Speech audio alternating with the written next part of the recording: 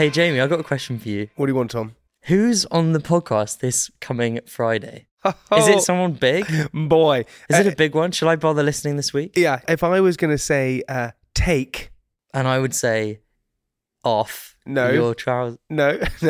Take... Me out? No, take... Paddy McGuinness? No, take... Take on me. Take that. Wow. Have a little patience. But hang on, presumably you haven't got all three of them, have you? Presumably you've just got one of them. Buddy, we have all three of them on the podcast. They've released a new album. It's coming out. They're going on tour. They talk about the ups, the downs, the lefts, the rights, on everything that happened in Take That. The ins, the outs. And they reveal it all this Friday. Exclusively. On Private Parts. That's a big one. I'm going to listen to that.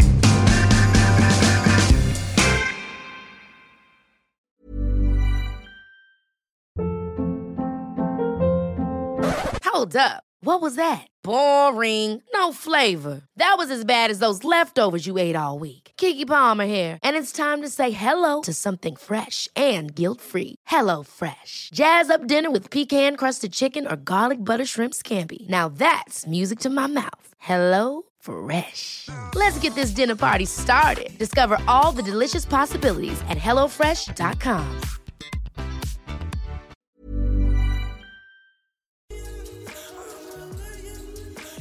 All right, hello, welcome to the Whole Truth podcast with myself, Jordan Stevens, and I'm now joined by Greg James, actual Radio 1 presenter. How are you? I'm good, mate. We're probably mates. We're mates. Definitely. Yeah, we're mates. All right, Yeah, cool. of course we I was just double checking. Yeah. Although you didn't really remember the last time I saw you. No, because it's all in one beautiful blend of just life. Greg James imagery. Oh, fine. Yeah, do you know what I mean? And just listening to the show makes you feel like you're my friend. And yeah, sure, yeah. All the listeners are friends. Totally. Well, listen, you're looking well, mate. You're looking well, and Thanks. You're glowing, I think. I had 2 weeks off, and I remembered how much I like sleeping, Right. how much I like staying up late drinking, and how much I like sort of having a lie-in. Really? And then I feel like all things that you have, of course, sacrificed. Yeah, partly ruined my life by doing the breakfast show. But it is a fun. When you're there, it's fun. Getting there is a nightmare sometimes. Just get that 10 to 5 alarm clock. You go, why? Why have I done this? Why? I think that every day. Oh, you know what, mate? But then at 6:30 when I'm on, I'm like, okay, it's the best job in the world. Well, I love getting up at 10 to 5. No, you don't. I genuinely do. I do it. Do you go for a out swim of or choice. something? No, I've kind of believed that that's like the golden hour. But I am now wondering whether or not I would prefer to stay up late. It's just as I get older, even though I'm still very young. You sound like me when I say that, and then I have to cover my back when the bosses are like, "How old is he now? I know. How old are you?" No, it's just. I've been experimenting a lot with different. I just like periods of the day where there's kind of quiet or a feeling of like no pressure. But like I live near 2 pubs, so like even 1 or 2 in the morning is a bit like I'm aware people are not. They're doing things. Whereas if I get up at 5, there's 5 to 6:30, as you know, is kind of like almost the quietest I think it can be. I think 6 is fine. I think there's something weird about seeing your alarm go off in the hour of 4, and you're like, nah. This is 4:55. 4:50. It actually has 4 in it. 4:50. But 4:44 is why Jay-Z made his most recent album. All right, so from tomorrow, my alarm will be 4:44. That's what it should do. In your honour. And it will cheer me up every day. Yeah. But anyway, I feel like I'm moaning about my job. This is a job that I wanted to have forever. Yeah. And I love it. And I'm actually pleased that I've got it a bit later in my Radio 1 career. What, as a 25-year-old? Yeah. As a 33-year-old looking 25-year-old. Right. I'm pleased to have got it now because I feel like I've got a bit more life stuff in my brain. And almost certainly. Yeah, but also I know I've done a lot of getting pissed in my 20s. Yeah. On weeknights and stuff, and I'm sort of a little bit over it. Yeah. But I'd still quite like to do a bit more. Well, my friend, because I've been sober for like a year and 4 months now. It's good going, that. Yeah. Do you feel better? Yeah. I'm not like, I don't know, I'm not like, you're like never again. Yeah. It's just, at the moment I'm in a blissful phase where I actually have no interest in returning to the game, as it were. But my mate says he was just like, I asked him about it, and I said, oh yeah, I don't really go out as much as I used to because I don't drink so much. And he was like, oh yeah, me neither. And I was like, well, if you ever want to talk about it, and I was like, all right, like, well, how do you feel about it? He goes, well, I just completed the game, didn't I? That's it. I was like, the game. what do you mean? He's like, well, I just did it. I've done it. Yeah. I won. I did the game. I spent a lot of nights in, unfortunate situations and great stories, and I've done now, which was not a nice definitive thing. I have a little voice in the back of my mind, which is like. I think it's for me, Bella, my wife, who I got married to last year. Congratulations! Thank you. You guys are LOL on Instagram. She's a very funny lady. She's a writer, so she tends to write better at night and sort of comes alive in the afternoon, in the evening, in the nighttime. And that was quite a hard thing because she's up until about 1 or 2, and I have to sort of creep upstairs to bed at 9 p.m. At 9, like, yeah. See you tomorrow. I'm like, can you tuck me in? It's that kind of thing. And she's like, I'm not your fucking mum. So that's been a weird adjustment. But, doing the breakfast show is not forever. And I think I just got to go for it while I've got the opportunity. I think it is forever. That's what I heard. Is it? The eye bags are forever. I heard it's forever. Yeah, no, it is forever. Well, it is great. Listen, and like the impression you make on genuinely the nation. It's quite got a lot of responsibility going on there. I think that's the most fun thing about it, is that time of day you have got people at their most vulnerable, and talking about mental health, that is when you are most susceptible to feeling sad. Like the one thing in your morning could really set you off for the whole day. The whole day. And as long as that thing is good, and that's sort of our motto on the show, which is let's do something stupid, let's do something funny, let's play a funny clip, or we found a funny bit found a funny caller from the day before. So we try and pack that show with as much. It's like joyful is too much of a twee word, but we like it to be joyful, that show. Yeah. Without it being, as I said, twee or lame. You want it to have something about it. But it's definitely it's supposed to be a positive place. Yeah, of course. To be in the morning. Well, it's a lot. That first drive is a lot, or walk, or it is, yeah. Other than for if you've been awake for an hour already, like me. Yeah, smug. I'm ready. But by 6:30, you're just sort of ready, mate. You're winding down. Walk the dog already. You know what I mean? He's done. Second breakfast. He's ready for bed. You did touch on something with your age and placement in life, which I really want to get onto. Yeah. But before that, I have to ask a question that I think is synonymous with all mental health podcasts, which is a genuine and I don't know what other word to describe it as, but just asking you how you are.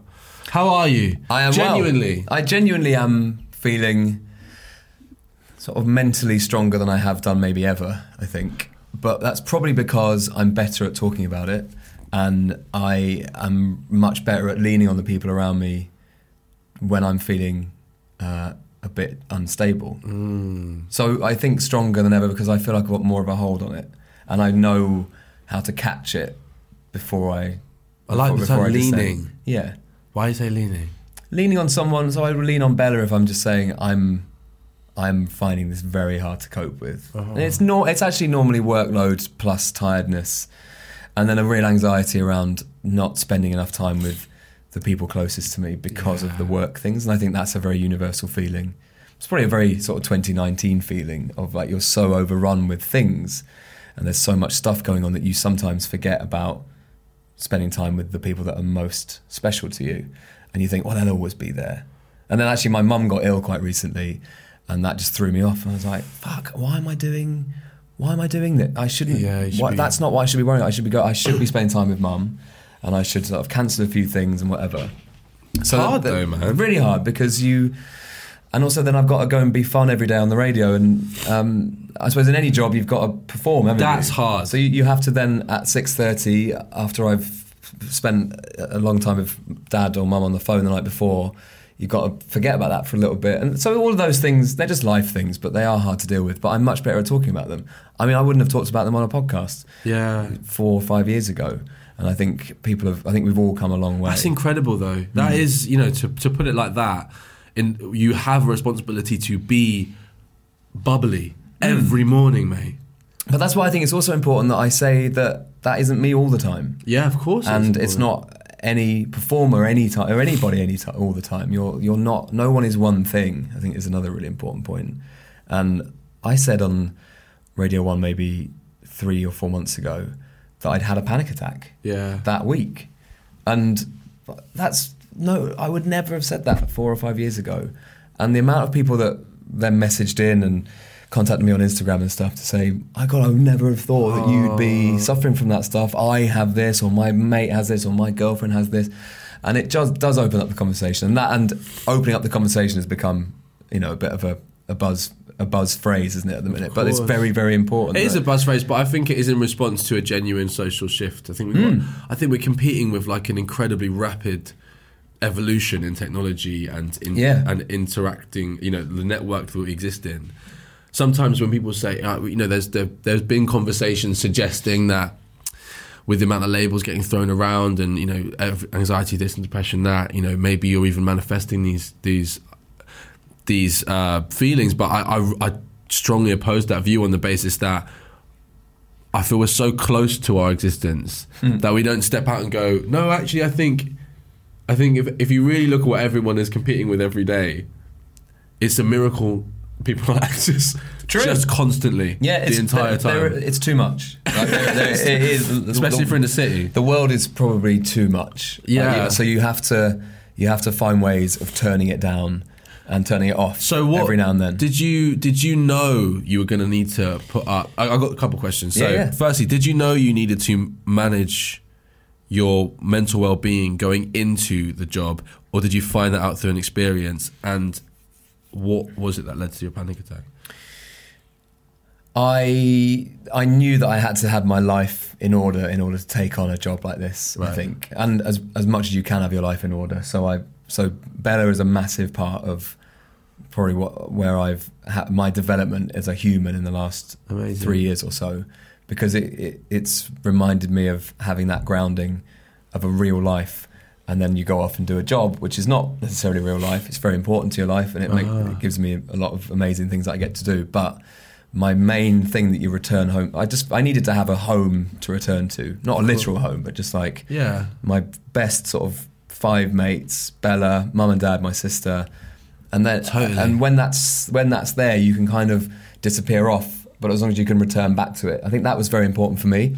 So I sorted that out.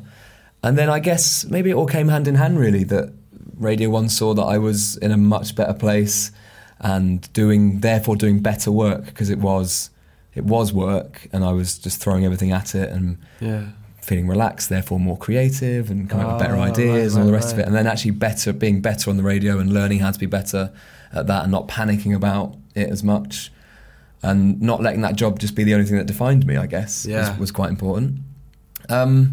What was the other part of your question? And then, what, the panic attack? I just said. Yeah, well, I think it was just a mixture of everything, trying to do everything, trying to make sure that show stayed afloat and keep pushing it forward, and saying yes to all the things that people are asking me to do. And thank you.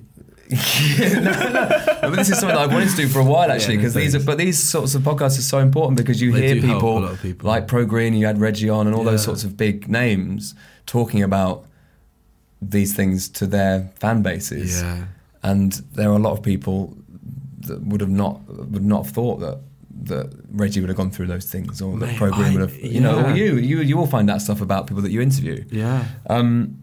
So the panic attack was, I think, just a mixture of tiredness and feeling a bit overwhelmed, and that job is overwhelming sometimes if you let it be overwhelming. And I think when people are tired, you're more susceptible to feeling sad and a bit displaced and like, what am I doing? So it was that, and Mum not being very well, and I mean that's and also lot. Bella is, you when you marry someone and when you love someone so deeply, you feel all of their things as well, and she's done amazingly well with her work in the last few months, but she suffers quite badly with stuff, and I want to make sure that I'm giving her enough time, and I sometimes don't feel like I am, and just all that stuff. So sometimes just stuff. Emotionally, it just and comes to. I remember I just stood in my bedroom and was like, I can't make a decision. I can't move. I'm sort of paralysed with this thing. But then I just lay down on the bed and was like, this will pass,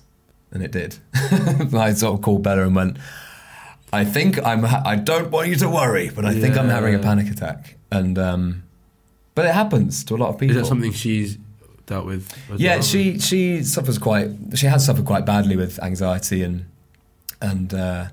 depression over a number of years, and she manages it, and I'm aware of it, and I know what to look for, and I know the questions to ask, and when to leave her, and when to sort of run in and say, I'm here. I can help. Be Come available. on. I can help you with this. Talk to me. So she's helped a lot in understanding it, and has helped me learn more about it, and encouraged me to read certain things or talk to certain people about stuff. But yeah, it is all about management, really, isn't it? totally. Did you know when were you first made aware of mental health as like a thing?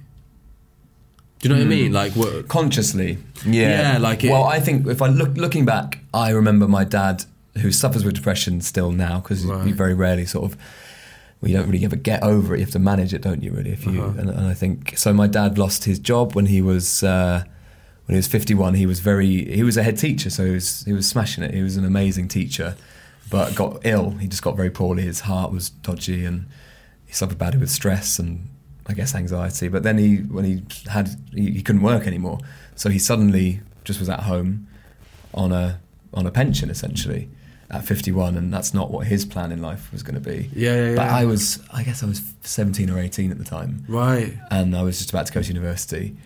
And I didn't know what that was really. I just was like, oh, Dad's a bit sad, but I was like, but you can do anything you like now. You just got no job. What a dream! You've got no job, mate. Yeah, it's like terrifying. And I didn't really understand it, and I don't think he even understood it. And no one really talked about depression. It was the mid-noughties, and it wasn't really a thing that nobody really talks about it so much, so openly. It'd be like melancholy or something. Yeah. Oh, why are you sad? Yeah, why are you sad because he lost his job. But I suppose that was the first real contact I had with a mental health condition. But I suppose... So literally that term was used then, depression?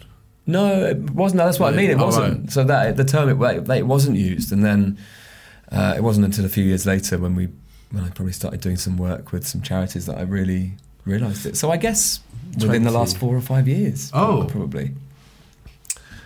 Because I think it's so... Yeah. That's mad. That's mad to think about that. It is really. As well. But we've been aware of that suicide stat for years. Yeah. As young men. Yeah. We know that, but we probably haven't I haven't associated that necessarily with mental illness or mental health necessarily. Which is a weird thing to think about. Yeah. Mate, it baffles me, genuinely. I mean, if I was to ask myself that question, actually, in hindsight, I don't. Well, actually, I mean, if ADHD counts as something, I almost was the reason why I got diagnosed with ADHD, because I was so bored in a computer class that I looked up why I might be so bored in this computer class. And then read this whole thing, and it was like, if you are 24 of these 30, and I was like straight up 28, maybe 29. Yeah. Well, how does it manifest itself sort of on a daily basis for me? ADHD? Yeah. I mean, you know what? I don't know. I think because that's something that Bella's come to me and said that she thinks she suffers with. Really, definitely a lot of the symptoms of it. I mean, there's so much. There's still quite a lot of like development going on around what people even think it is. So, for example, the ADHD specialist who I was sent to because of a TV show I was doing, just as like a psychiatric kind of thing, he told me like straight up it was neurological. Like, you're born with it. Whereas there's this guy called Gabor Mate, who's like this really amazing progressive, I think like child psychologist / psychiatrist, and he believes that you're born with the propensity to have ADHD or something else, but it's triggered actually by the environment that you grow up in. And when he describes why he has ADHD, is like identical to my upbringing, and I was like, oh, that's But I don't know, it manifests itself in various ways. Like I for a long time, and I'm finding ways to manage this now, stuff like yoga when I can. I make sure I exercise as much as possible. Getting up early. Yeah. And sober, all these other things. So is it, routine helps as well? I think as much as I hate to admit it, I think it does. Yeah. Like planning things. Yeah. But I've had like organisational almost like dyslexia before. Like I really struggle to I like chaos is. I can understand chaos more than I can understand order. And failure to complete tasks as well, to like really focus on easily a distracted. thing. Yeah, really easily distracted. That's something I've been really trying with recently, to just breathe and work through the fear of that. But I don't know. I mean, it's just a label, innit? But I think medication has helped me focus for sure. But since I've gone through various life changes, I do feel as though it's had some kind of, like, if I managed it enough, I might actually grow out of some of the things that have held me back. But I don't know. It's up for debate.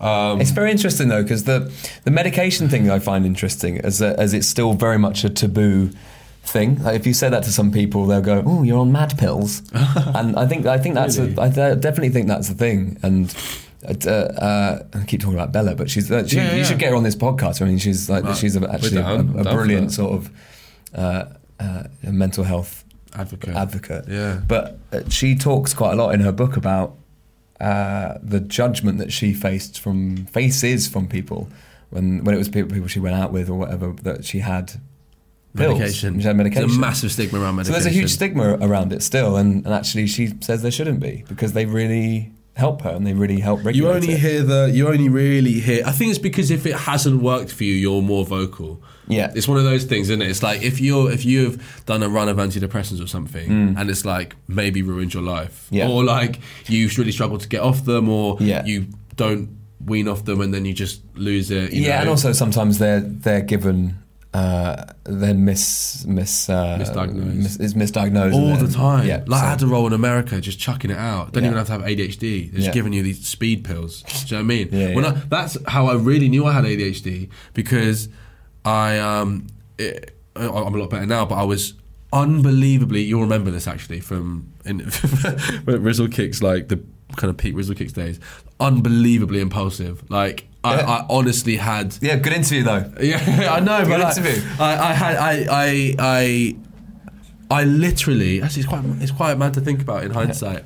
I had no moment between thought and talking. Right. Like, when I say no, I mean, like, I actively would say something before even considering the idea of... And then when I took this Adderall in New York... I suddenly was like able to decide whether I wanted to say something. But also there's that brilliant thing of sort of living with your condition, or living with that as that is your personality. Yeah. And there's a weird sort of balance between that and making sure that you're healthy and that you're getting on with life and you're feeling fulfilled and the rest of it, and also being yourself. True. Isn't there? There's that thing. Yeah. Someone asked me a really interesting, weird question, and they're like, do you think living with anxiety actually benefits some people? And I found the answer very difficult, because you can't speak for anybody really, but it's an interesting one, because when I first went to therapy, my therapist, imagine this in my first session, she said, you know, you sure you want to start? She was just like, you want to get into this? You really want to get into this? Just because I was very... You know, like, yeah, no, it's just like, what are you going to say, you know? I was probably trying to already, like, mentally, like, oh, what, are you going to talk to me about my mum, oh, yeah, like, my mum and dad, yeah, I get it. And she was kind of like, you know, she said to me, anxiety is your petrol. Like, you live off this. She said, this is how you create. It's going to be very difficult for you. And literally, I've come out of it, I had a year of writer's block after being successful in therapy. Yeah. You're too blissful. Just because it was just how it was like the whole, but I don't think I'd swap it. No. Well, that's I find that really interesting, because that punctuates the point, which is it's about managing it and embracing it, really, isn't it? And sort of and embracing your own foibles as a human. Like, how can you manage it and how can you make it work for you? I guess. Yeah. To a certain extent. No, I know. I do get it. And you know, with some of the holistic stuff I've done, there are people, you know, like, no, ADHD is it's a gift, you know. You don't have to medicate that. And I think ultimately it's what works for everyone. I'm now in a personal space where I kind of take it as I will. I feel like it's helps me on occasional days, whereas before there were horrible phases where I was like, oh my God, I haven't taken it. Like I can't function. And the interesting thing is that everyone's different and nobody has worked out how to mend the brain or how to get into the brain, and no one. Well, we're working on it. It's all trauma stuff, you know. And when you're talking about your friends, you've just described community, which is like a massive aspect of. I think it underpins so many issues in our society right now, because we have kind of virtual communities, but that grounding, you know, there's an amazing author called Johann Hari. If you read his book called Lost Connections, and he talks about his experience of antidepressants, but he more importantly speaks about the reality that genuinely the psychiatrists involved in this process openly understand that it's not a cure in the slightest. They're not even suggesting it is a cure. So he went to try and understand the root of all this stuff, and he said that the conclusion he kind of draws from a lot of going around the world and speaking to a lot of people is that it's just a loss of connection. Like depression starts with, so for example, if you talk about someone losing a job. Millions of people have lost weight with personalized plans from Noom. Like Evan, who can't stand salads and still lost 50 pounds. Salads generally for most people are the easy button, right? For me, that wasn't an option. I never really was a salad guy. That's just not who I am. But Noom worked for me. Get your personalized plan today at Noom.com. Real Noom user compensated to provide their story. In 4 weeks, the typical Noom user can expect to lose 1 to 2 pounds per week. Individual results may vary. There's never been a faster or easier way to start your weight loss journey than with PlushCare. PlushCare accepts most insurance plans and gives you online access to board-certified physicians who can prescribe FDA-approved weight loss medications like Wegovy and Zepbound for those who qualify. Take charge of your health and speak with a board-certified physician about a weight loss plan that's right for you. Get started today at plushcare.com/weight-loss. That's plushcare.com/weight-loss. plushcare.com/weight-loss.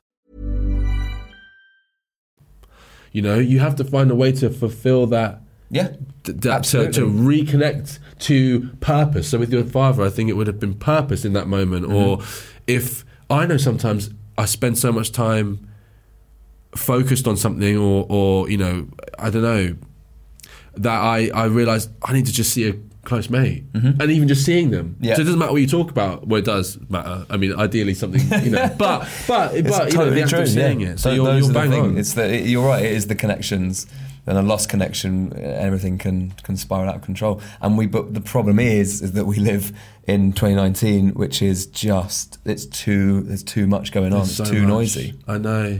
Yeah, and also too disparate. Everything is split up and divided, and there's a lot of stuff to deal with. There's a lot to process. Yeah. I wonder what we'd do if we were told that we had a limit. Like, imagine if we were starting the day and you went, right, your mind's got 4 gigs. Imagine. Yeah. What would you start losing? Yeah. I mean, they've got that app, haven't they, on an iPhone where you can do like a phone limit, time limit on the apps and stuff. Really? And I've tried that, but it's too easy to get past it, because it's like, oh, you've done your 15 minutes of allotted time on Instagram today. It's like, put your password in, you get another hour. And so it's not quite right. It needs to sort of self-destruct or something. You want some punishment? Yeah, it needs to go off. It needs to turn itself off or something. It needs to text your ex. It needs to have some sort of. Do you know what I mean? It does, doesn't it? It needs to have some sort of. That's incredible. Like, I've just got a new dog, and you have to train them. You have to be firm. You have to be firm. You obviously you never harm an animal, but so you just say no. It's good to be firm. You do a no, and then you reward for good behaviour. Yeah. So the only way we will learn is by being punished for bad behaviour. Brilliant. Like, if I'm looking at Instagram too long, they should immediately just dial. We can take that audio out. We can take that audio, that exact section. The only way to learn in this world is be punished for bad behaviour. Yeah. Love that. A way to escape, or if not briefly, or reconnect to yourself, to life, to other people, is through music, which is something that, if anything, you hear too much of. Weirdly, I don't hear that much, because Well, it's true. We don't. When I'm doing the show, I'm not really sitting and focusing on the lyrics so much, because I'm having to plan the next bit or speak to the next caller, or you just mute it, don't you? Think of a funny bit. Yeah, just put Radio 2 on. Yeah. But I think so. So when people are like, "Oh, don't you get sick of the same old songs?" Yeah, sometimes. Yeah. But mainly, I'm planning the next bit. But you are, of course, a music lover. Yeah. And music is, I think everyone would agree, incredibly therapeutic. Yeah. So we did our first gig last year, Music for Mental Health, which was wicked. And we're going to do it again this year. I'd love you to come down. Yeah, I'd love to. But I just wondered if there are any like songs or bands or artists that have, I say, maybe cemented a moment in time for you, or you can't listen to because it's difficult, or you know that some albums have been ruined or songs have been ruined. Yeah, there's nothing that's too difficult to listen to, I don't think. But I've got a really interesting relationship with music, I think, because my shows on Radio 1 have always been very entertainment focused, but I've always had a huge passion for music. But I almost see those two things as a bit separate in my head. And there's sometimes where I get to really shout about a new artist and really go for it on the show. But I feel like I actually weirdly have a very, and I suppose everyone does, but it might sound weird for a radio presenter to have a very private relationship with music. Maybe that I don't necessarily get. I don't necessarily get to play absolutely everything that I love on an entertainment daytime show in the way that someone like a Hugh Stevens or even someone like Lauren Laverne or something would get to play. Well, it's that specialist, though, isn't it? Yeah, get to play a lot more of their stuff. Not to say that I dislike pop music, because I love popular music, but the albums that are really special to me, the last Bon Iver record, I really was sort of was like therapy for me. That last one, yeah. I've always loved him. Anyway, I just think he's the most incredible artist. I mean, his brain is just fascinating. Yeah. He definitely doesn't understand his own brain. But you can hear that in his music, and I think he has such a great exploration of his ideas, and he always collaborates with interesting people. I mean, him collaborating with Kanye on a number of occasions is amazing, because if you listen back to his first record, you'd never in a million years go, oh, this guy who's done Skinny Love is going to end up on stage with Kanye at Glastonbury. Do you reckon has he got back in touch with Emma? For Emma forever ago. Maybe. I'm sure Emma's... I hope she's all right. I hope she's okay. I'm sure, I think she is fine. I think that was the problem. Yes, I think she's great. But there's... some music like that was really... Because that came to me when it was just after a bad breakup, and I'd met someone really amazing and new, and we had a really amazing time together, and that was the first time I thought, okay, I can repair myself after this sort of horrible breakup. Right. So that album came along. It tends to be a lot of breakup. So that came up. So Bon Iver's first album. No, the latest album. Bon Iver's latest album came at a point where you were recovering from a breakup. Was it 22 a Million? Isn't it the album? I can't remember what it's called now. I don't know. I mean, I'm aware of his genius, but I'm not too versed on his back catalogue. Yeah, so that record's really was really brilliant sort of recently. Anything old school? Anything from your childhood? Dire Straits. Because my dad played it all the time. Really? So Dire Straits, the Beatles, Eric Clapton, Joan Armatrading, that sort of music was just in the house the whole time. Uh-huh. So Dire Straits was a really... Whenever I hear Dire Straits, it will always rhyme with my dad, because he would always sing it around the house. And then weirdly, he was ill again about 2 or 3 years ago, and this is a really weird story. I don't think I've ever told this story. It's really odd. So he went and had to have open heart surgery. Whoa. Which is quite... It's hardcore. And it's literally invasive. Yeah. So... Could have been more. He had to have this, and he met...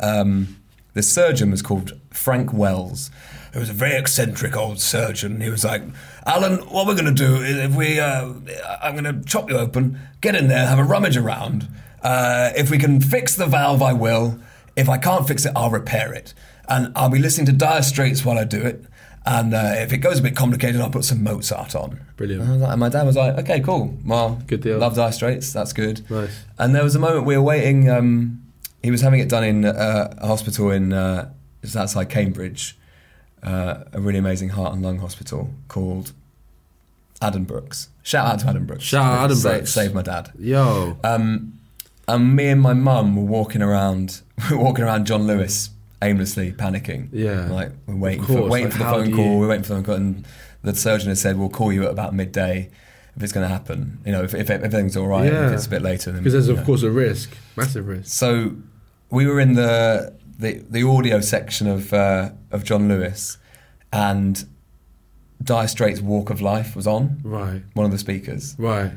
And at that moment, my mum's phone rang. No. And it was the surgeon saying, "Hello, just to let you know, Alan's absolutely fine. He's a bit woozy. But he's done well. We've sewn him up. We repaired the valve, and you can come and see him at 4. And it was just one of those very weird moments. Like the universe nodding at you. And I filmed. I went back because I saw my mum, and she was like, "Come over."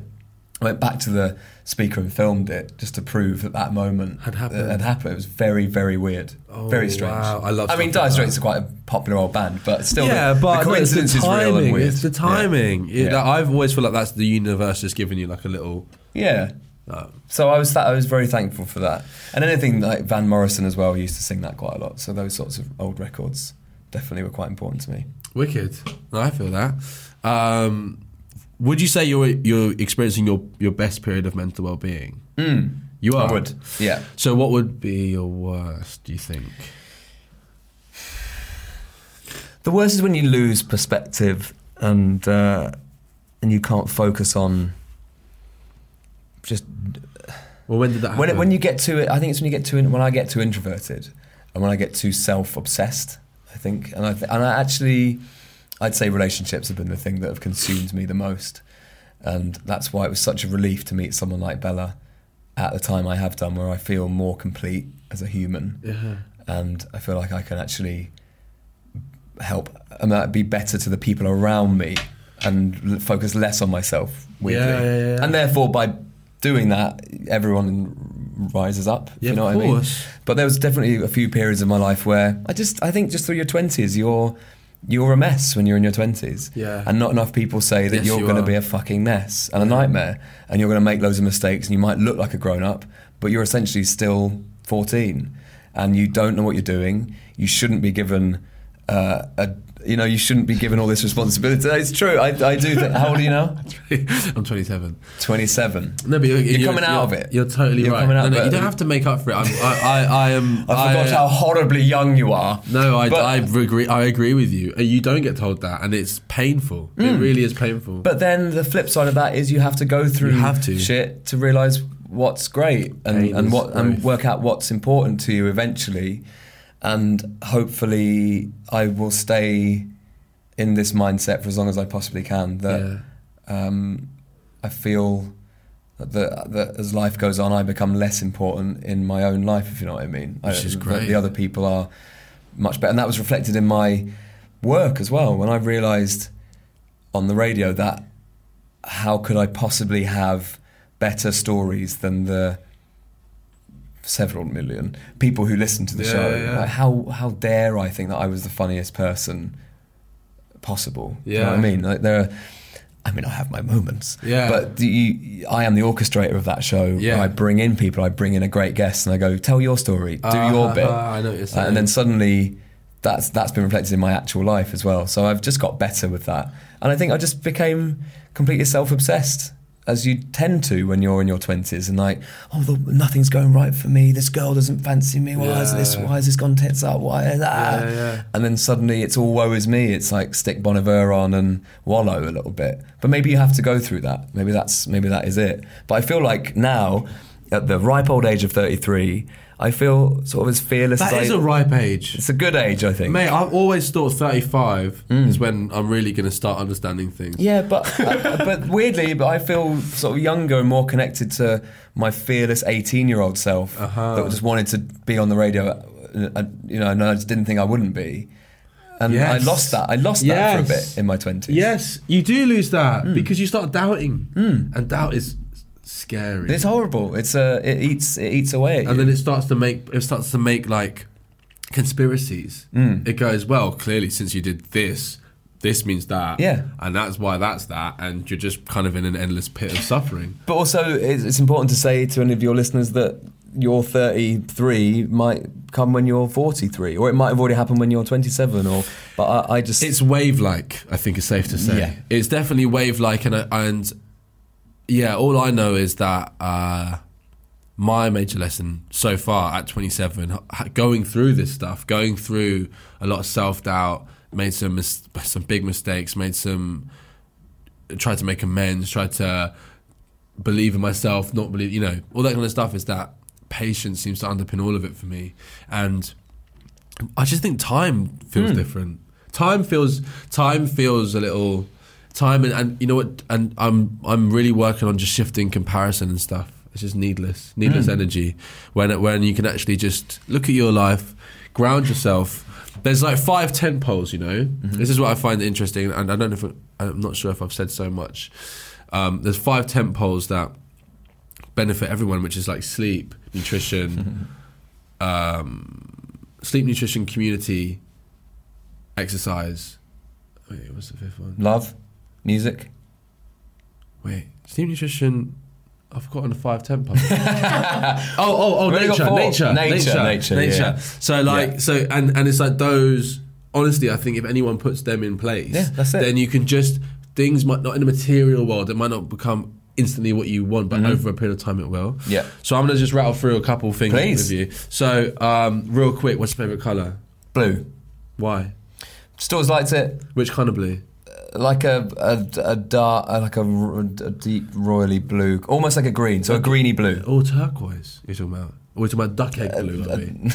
Duck egg blue. Yeah. Someone's been painting their house. Listen, I have colour charts. No, I'd actually say a greeny blue. I'd say a teal. A teal. Yes. A teal. Nice, thank you. Yeah. What about any reason? By the way, any reason for the blue? No, not particularly. What's your favourite shape? I don't know. I don't think I've got a favourite shape. It can be. You can open it up. I mean, you're a writer. Come on, let's get metaphorical. What's your favourite shape? Is it when the clock strikes 11 p.m. and you're ready for party time? Is that your favourite shape? I think anything that's I quite like. I draw jaunty angles when I'm concentrating. Right. On the show, I quite like straight lines and jaunty offshoots and stuff. So my doodle would be like a mad jaunted angle shape would be my doodle. Beautiful. Which is that's maybe where my brain's going when I'm doing the show. Yeah. Maybe. Just connecting dots. Yeah. And I mean, I would love to speak to you about this I think we talk well. Yeah, it's fun. The irony of that sentence. I think we talk good, so we are having good chat. No, I do. I've really enjoyed it, and you clearly have. It's quiet. Your energy's brilliant, and it's very inspiring. The kind of the shift and the movements you've taken in your career. We haven't even touched upon you as a writer, which is something that I think is brilliant and. As much writing as possible, really.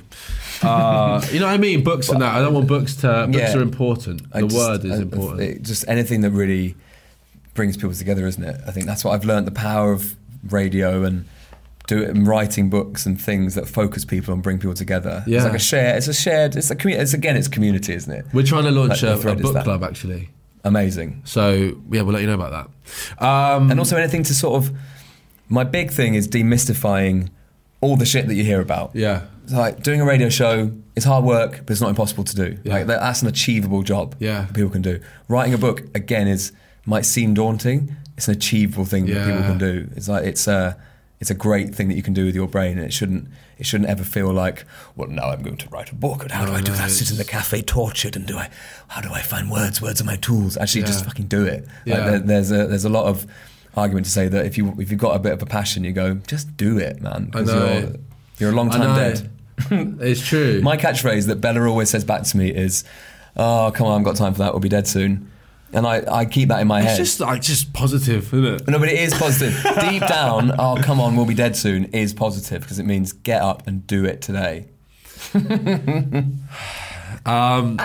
Anything else you'd like to say? I bleed you out. No, it's fine. It's fine. Listen, Impending Doom is brilliant. So just let me know what would you say to your listeners, fans, people who jump on this podcast, because it gets some wicked messages for this podcast. It really is great. It's very so it really will sit with some people. So is there anything that you can say to anyone who might be, I don't know, struggling or like not, what would you say? That people that everyone feels lost, and that nobody really has got it cracked, and no matter how outwardly positive someone might look or sound or whatever, no one has really got it nailed, and everyone goes through their own version of what you're going through. I think that's important to know, and that it's totally important to reach out to people, and that might be your mate, just to be like, I'm feeling really sad, or I'm really struggling at work, or I think I'm in an emotionally abusive relationship, or whatever it might be. I've literally just come off the phone with one of my best mates, who is just, he's a bit older than me, and I always looked up to him. He's an old schoolmate of mine. I always looked up to him as like the sorted guy, and he's just literally just been on the phone to me, and he's just described the fact that he's in an emotionally abusive relationship, and he didn't realise. And I was like, get rid. This is, and it's sometimes it creeps up on people. So just give yourself a break, is what I'd say as well. That's a massive one. Don't feel like you should be anything at any age. But don't necessarily have a Kit Kat because, nutrition. Do you know what I mean? I'm afraid of a Kit Kat. Yeah. I was the voice of Kit Kat once. Don't lie. Yeah, for 1 year, and then they sacked me. Really? Yeah. How do you eat a Kit Kat? Do you break it in half? Yeah, of course, I'm a monster. I mean, I've seen people do it. I've seen people take a 4... What, and eat it like that? Yeah. No. I know. I hope you disassociate yourself with those people. I dissociate with them because, nutrition is important. No, I do. And also, one final thing, take your time with a Kit Kat. No, honestly, have a break. I've tried to distance myself from sugary snacks. Good. But I am a stickler for sweet and salted popcorn. Oh, it's nice, though. So it's kind of exactly what I'm... No, but it's like a limited... You like it because it confuses you. No, you do because it confuses your senses. It's thinly layered in sugar. It feels like I'm less, I feel like it's nutritious. I'll be like, that's popcorn, it's like 80% air. All right, great. That's what I would say. And no, that's genuinely, what you just said was fucking great. That was fucking great. I'm pretty sure we're going to actually edit that down, send it to you as a clip, and hope that you share it on your socials. Of course I'll share it. But and also, you can't talk about this stuff enough. You can't. You need to find those champions in your life that will make you feel better. Like, surround yourself with good people. Yeah, is the other thing, and you can't go too far wrong. Be kind. Fucking hell, be kind. And read. And read. Which is really hard for some people. I find it really difficult. Mm-hmm. But the feeling when I get into a book is like, I can't even explain it. Audiobooks are great. Yeah. Anything that you can escape with is nice. That you can... And reflect with. And also and read about things that you wouldn't normally read about. It's something that I've learned as I've got older. Don't listen to Radio 4 a little bit. Really? Just for a bit. Yeah, I actually love Radio 4. No, but I would have thought that at one point. Just a little bit. Just listen to a podcast that you wouldn't normally listen to, because you'll probably learn something. Yeah, it's really important, especially in these current times, to try and gain as much of a diverse opinion or diverse outlook, rather not even opinion, perspective. One of the most... I'll stop talking in a minute, but one of the most interesting things of my recent life. So, to talk about my wonderful wife again. Can you tell that I'm obsessed with her? It's great. Her it's dad used to be the editor of The Guardian, and when I met him, I asked him a lot of questions about stuff. But the thing I learned from him is that he reads every paper every day, and he will, just to get the broad outlook on stuff. Right. And that's quite a good lesson and quite a good message, that you shouldn't just read the thing that you're into. Yeah. Like, know what the Sun's talking about. Know why the Guardian does their thing. What's the Mirror saying? What's the Times saying? Like, all of that stuff is quite important. I'm not sure I advocate for that now. I can't lie to you. But it's not necessarily not just the newspapers thing. But like, I know what you're saying. It's the message that carries, which is that don't be afraid to look at something in contrast to how you feel. Yeah. And feel empowered enough to decide whether or not. That is actually that's a big point, is to have you can choose not to engage with something. It doesn't mean you have to be annoyed that it exists. Yeah, completely. Yeah, totally. You don't have to love Justin Bieber, but it's good to know what he's on about, because a lot of people and you understand the world a bit more. Yeah. Maybe you won't. Maybe you'll be more confused. No, you're right. You're right. And I think it just... Don't shut yourself off to anything. Knowledge is power. Yeah, knowledge is power. Anyway, I'll get out of it now. But also, power is essentially not something we need to create a sense of dominion with. Power is actually... Your own power. It's all about being powerful, yeah, exactly. I'd say. There's a difference between power and powerful. Yeah. Because power, I think, is relative. I think we peaked at the Kit Kats. I hope they edit that last shit out. All right, awesome. Thank you, Greg. Love you loads, mate. Thanks, mate. Nice to see you. You too.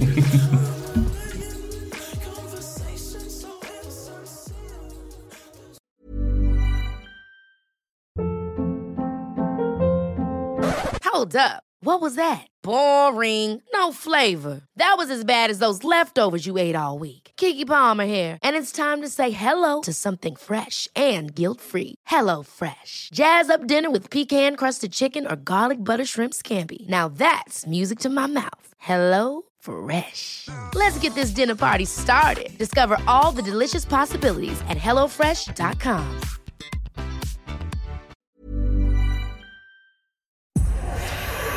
Powered by Spirit Studios.